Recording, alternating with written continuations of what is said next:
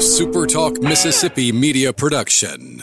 Hey parents, Jack and Claire's Children's Boutique in Oxford features the latest brands of baby and children's clothing, shoes, toys, and accessories. Check out Jack and Claire's Facebook page too. Jack and Claire's Children's Boutique, West Jackson Avenue next to Belk. He's the former president and publisher of the Sun Herald, and now he's on the radio. Welcome to Coast View with Ricky Matthews on Super Talk Mississippi Gulf Coast 103.1. Welcome to Coast View, the show that every single day celebrates the men and women who are making coastal Mississippi such a great place to live, work, and play. So if you know, if you're a regular listener of Coast View, you know this already, that I take every opportunity I can to talk to police chiefs and leaders in the law enforcement community every chance I get, from Sean Tindell, the Director of Public Safety for the state of Mississippi, all the way down to every single chief that will join me and talk about the law enforcement community. Coastal Mississippi, and really Mississippi for that matter, is mourning today because of the deaths of Brandon Estorff and Stephen Robin, Bay St. Louis Police Department patrolman. Such a sad situation. Sean Tindell, who I saw last night, he just looked at me and just shook his head, and you know, the way the law enforcement community comes together, but the whole situation in this case is so puzzling, and we may never know all the answers. But he posted this: "Blessed are the peacekeepers, for they shall be called the children of God." Matthew 5:9. He went on to say that prayers for the loved ones of these fallen officers of the Bay St. Louis Police Department. Please keep these officers and their families in your prayers, and pray that law enforcement community can continue to find safety and peace. I have a friend of mine, incidentally, who's with the Highway Patrol, that's a neighbor of ours up in the Mississippi Delta, and immediately got a note from him. And all I could say to him was, man, please stay safe. I mean, everyone's thinking that same thing. Law enforcement officers put their lives on the line every time they go to a call. And, man, we can never forget that. The other thing that Mississippi is mourning about is the passing of Mike Leach. By now, everyone's beginning to understand how many people this guy touched. It's quite remarkable. I mean, I don't care if you're a State fan, an Ole Miss fan, a Jackson State fan, or you know, some other fan from anywhere in the country. People seem to have some understanding of Mike Leach. Oliver Diaz, who's actually an Ole Miss graduate and a former Supreme Court justice and a world traveler who's been on our show, and he's a good friend, he posted this: many college football fans didn't know before he was a football coach, Mike Leach was a lawyer. He graduated from Pepperdine Law School in 1986. This kinship in the law and his cerebral approach to coaching earned my admiration and respect. His wit and humor shine through in his interviews, like the time he debated the pros and cons of various Halloween candies. He was also a kind and caring man, and in a final act of kindness, Coach Leach was an organ donor helping to save other lives.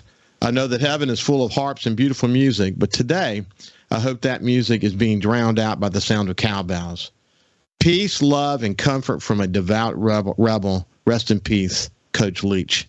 I got one other story to share with you before we move over to my friend Jeff Duncan.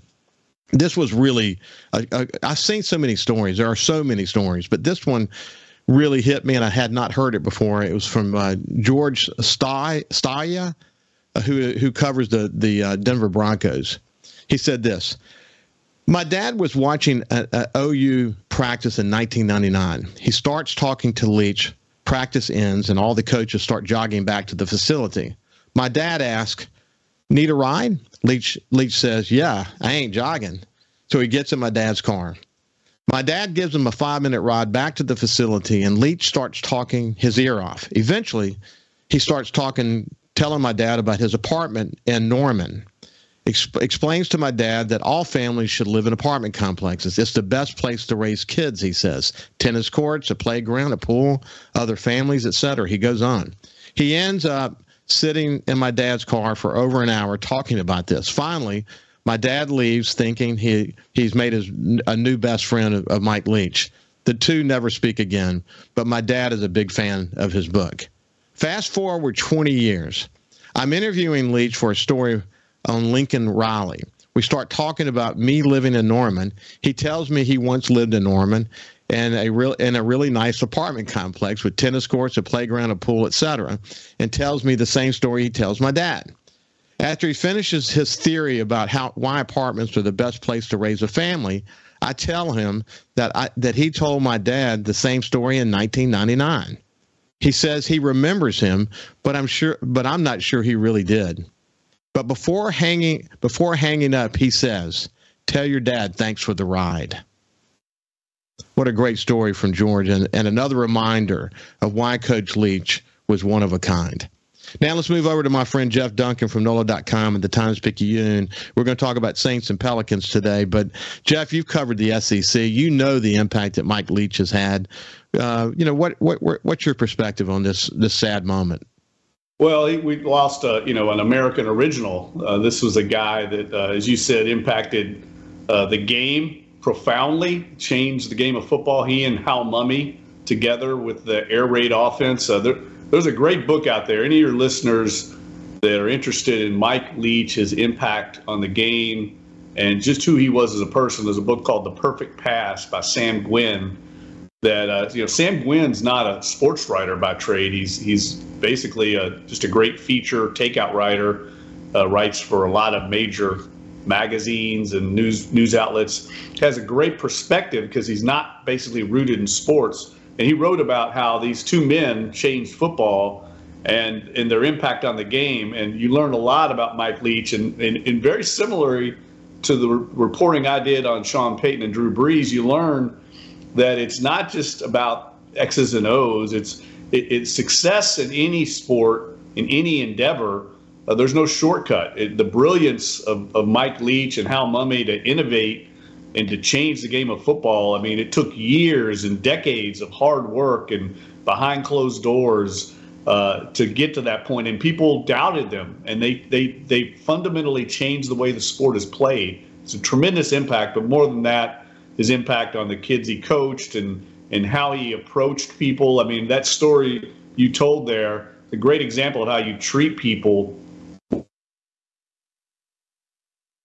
You are not that kind of old boy charm to him that he didn't take himself too seriously, and people gravitate to that. And that's why he's so beloved, and we see the reaction to his death this week.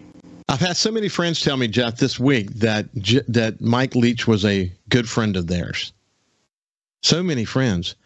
I've never heard that before with a head football coach. And I turned to my wife, Ann, and I said, man, what a testament to a man when everyone you talk to says that he was their best friend. That's amazing, isn't it? Yeah, well, look, again, it tells you a lot when he has that kind of impact on people, and people are telling stories with just one encounter with him. It shows you how he treats people, and that's an important lesson for all of us to learn. I mean, we all start getting caught up in our lives and taking ourselves a little too seriously. He never did. He treated people with respect, from the assistant equipment managers all the way up, to the president of each university. I think it also speaks to, how great a coach he was, that he'd been hired at so many different places around the country. He won in the Big 12, he won in the SEC, he won in the Pac-12. And so his game, his philosophy of playing football was successful wherever he went. That's I think sometimes we overlook, because he's such a quotable, funny man, we overlook just how great a coach he was. And I think he'll be remembered as a game changer in the sport of college football. Jeff, you and I have had the opportunity to work with some incredible journalists, Pulitzer Prize-winning journalists, extraordinarily bright, extraordinarily well-read. And those people tend to be also pretty funny. They have a wit to them. And in his case, his wit, you tend to laugh at it and see it on the surface and not stop for a second and say, what's behind that wit? What's I need to take a minute and get to know the man behind that wit. But your point is well taken. We're running so fast in our lives. We too often don't recognize that we didn't drill down enough until it's too late. The sadness of that it's too late. Now we can be inspired in this moment and learn a lot that he had to teach because so much has been documented. But in this book that I wrote after Katrina, which I never published, I did write a lesson in there about what is it about us that makes us so busy. We go through life so fast that we too often don't appreciate the essence of who the people are who are around us. We just we're too busy. We don't take the time. We don't look at someone in the eyes and give them the sort of attention and respect they deserve and understand their story even more, because every time you drill down, you always find out there's more to the story. There's more inspiration to get. And this is from anyone. But in Mike Leach's death, maybe it's a chance for us to reflect on that and say we don't spend enough time really appreciating the people around us. And then what this show has given me, Jeff, without P&L responsibility and being a CEO and all that, in my retirement, it's given me a chance to do something I didn't ever get a chance to do. And that is get to know people more deeply and to really appreciate the process of doing that. And that in itself has been a gift to us. And in Mike Leach's death, as people really continue to hear the stories and books get written about how powerful he was, maybe there's a lot of lesson there for us to get from that. Yeah, I'll just say this real quick. Steve Gleason has a saying, says we all have a timeline, just most of us don't live like we have a timeline. I think it's, a good lesson for all of us. Jeff, that's a really powerful statement. That really is. We'll see you with Jeff Duncan on the other side. We'll see you after this break.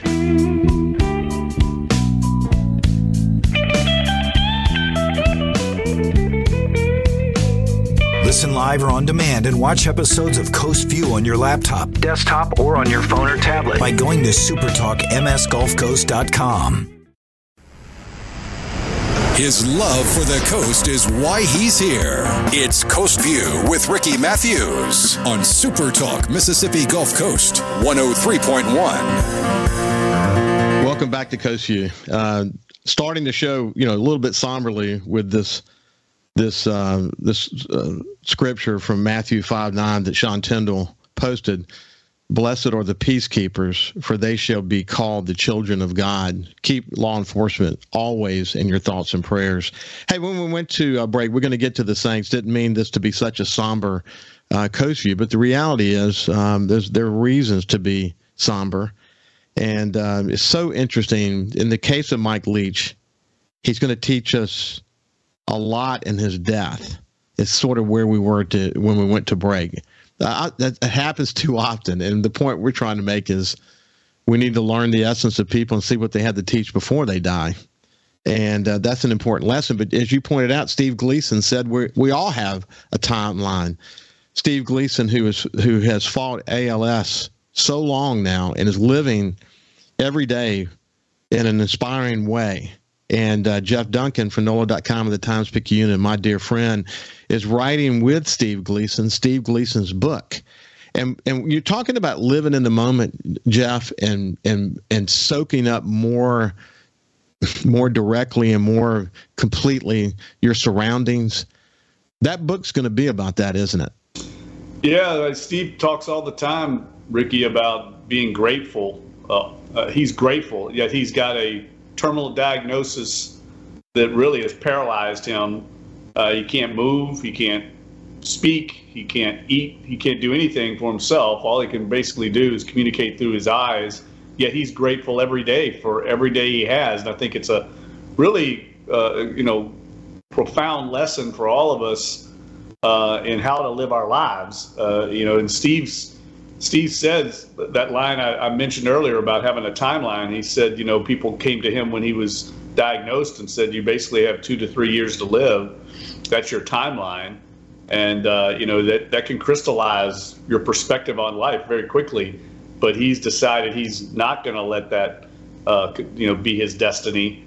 And he's coming up in January here on 13 years since he got diagnosed. And he's still living an incredible life. He went and met just the other day down in Baton Rouge with the Louisiana Pharmacy Association. I mean, he continues to live a productive, meaningful life for his family and all of his followers at Team Gleason and changing lives. Their organization, Ricky, is growing leaps and bounds, and they're making lives better for so many people all over the world that have been stricken with ALS, and that's meaningful. And if he had elected to not go this route, it wouldn't have had the impact it's had, across the globe. Jeff, writing that book is going to change your life. It already has. Yes, no doubt about it. Steve's, Thomas Morstead, this old Saints punter, used to say that Steve was a great daily dose of perspective for all of us. And I think it's so true. Now I'm dealing with it every day. Literally, we talk every day and work together every day. And it will allow you to see life through a different lens and a different prism, and it changes your perspective on what really is important in life. Steve says ALS really crystallizes down what's important in life, and it's interesting because even though he still loves football, obviously made his living playing football, it's way down the list of priorities for him now. He still goes to the games, but he understands what's really important: family and faith and community and serving others more than anything else. God bless Steve Gleason and you, Jeff, for working together to bring those lessons to us. And God bless the family of Mike Leach. Okay, so we're going to shift gears. The Saints, they're going into the game against Atlanta. Got a rookie going to start. Marcus Mariota is hurt. Saints picked up a running back because Ingram is out now. What's there to look forward to for the rest of the season in your mind? Well, look, I think these last 4 games are going to be important. We need to see how this team finishes. I think Dennis Allen and Mickey Loomis are going to be watching every player on the roster to see their effort, energy, enthusiasm. There's a lot that goes into that. Jobs will be on the line. Look, the Saints haven't been mathematically eliminated. They have basically a 1% chance to win the division and make the playoffs. But I think it's important right now is to show professionalism and to finish the season strong. I'm not a big believer in this momentum carrying over, but I think it sets a standard in the locker room from the leaders on this team, how they're going to conduct themselves in the face of adversity. Very, very significant opportunity for the Saints. I hope that what this ultimately doesn't lead to is a rebuilding year. But you wrote a very compelling column that got national attention. You've been all across the media airwaves. Tell people what your column was about if they didn't read it. Well, yeah, it was obviously not your average column. I mean, I was basically letting people know that Sean Payton is probably going to coach in the NFL next year. He's going to coach somewhere. And I think New Orleans is a possibility. I don't think it's a, strong possibility. I think it's unlikely that Dennis Allen is fired after one season. I know that's not what Mickey Loomis and Gail Benson want to do. It's not the track record that they have in leading this organization. But if it came to that, if things really did bottom out in these last 4 games and they decided they needed to make a change, Sean Payton would definitely be open to it. And I don't think a lot of people knew that until this weekend, Ricky. Every report I'd seen projected him going to the Chargers, the Cowboys, all these other spots. And I think people thought he'd close the door on New Orleans, and that's not the case at all. Well, you should know you wrote the book on Sean Payton, literally wrote the book on Sean Payton. And it's I know it was a gutsy column. What kind of blowback did you get? I didn't get any blowback from the organization. I know they wouldn't be happy with the timing of the column more than anything else.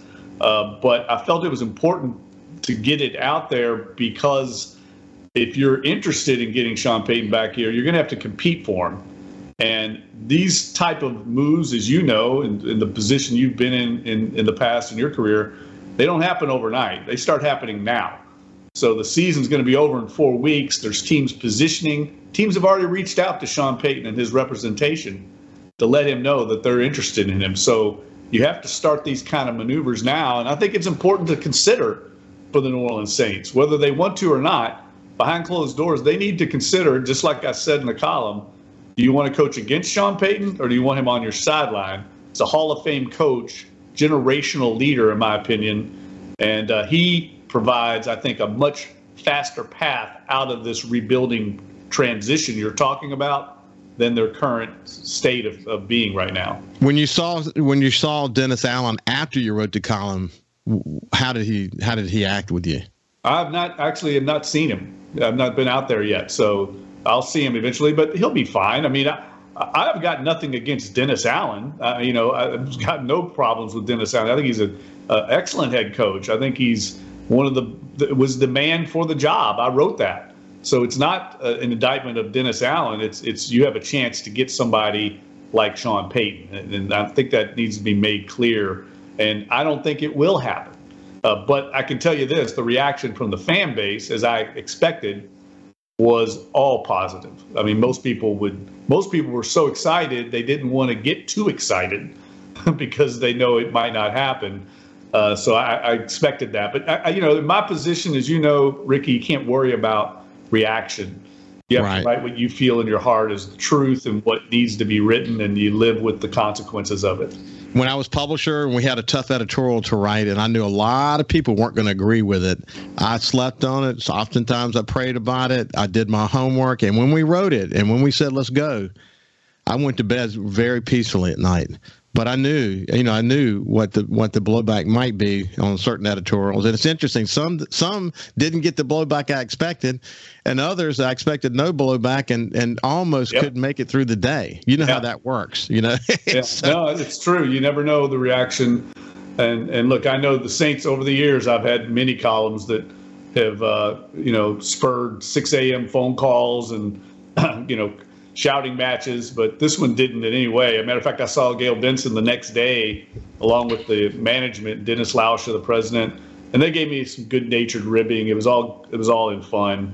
Yeah. So look, they know exactly what I wrote, and what I wrote was the truth. So that's all I care about. Well, you've been in the crosshairs before. There's a lot of important stories that you covered over time, but probably one of the most recent important stories that had a lot of division in it was the breakdown of the Benson family and understanding what was really going on behind the scenes on that very tough lawsuit against Tom Benson and et cetera, et cetera, et cetera. You broke the story.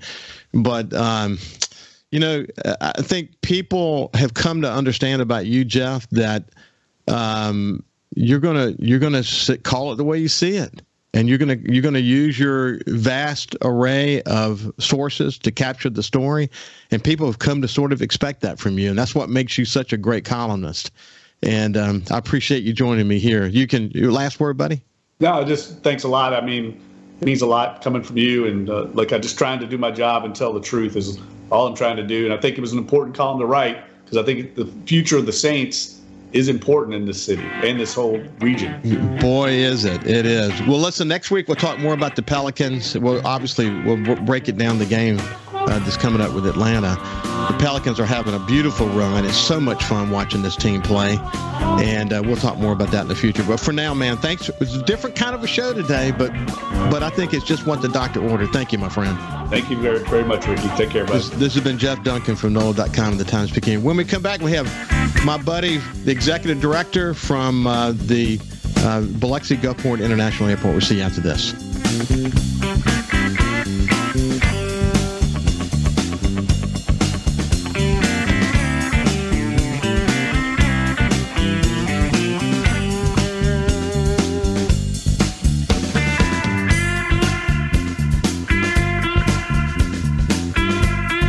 Subscribe for free to the Coast View podcast on iTunes, Google Podcasts, Spotify, or wherever you get your podcasts. A SuperTalk Mississippi media production.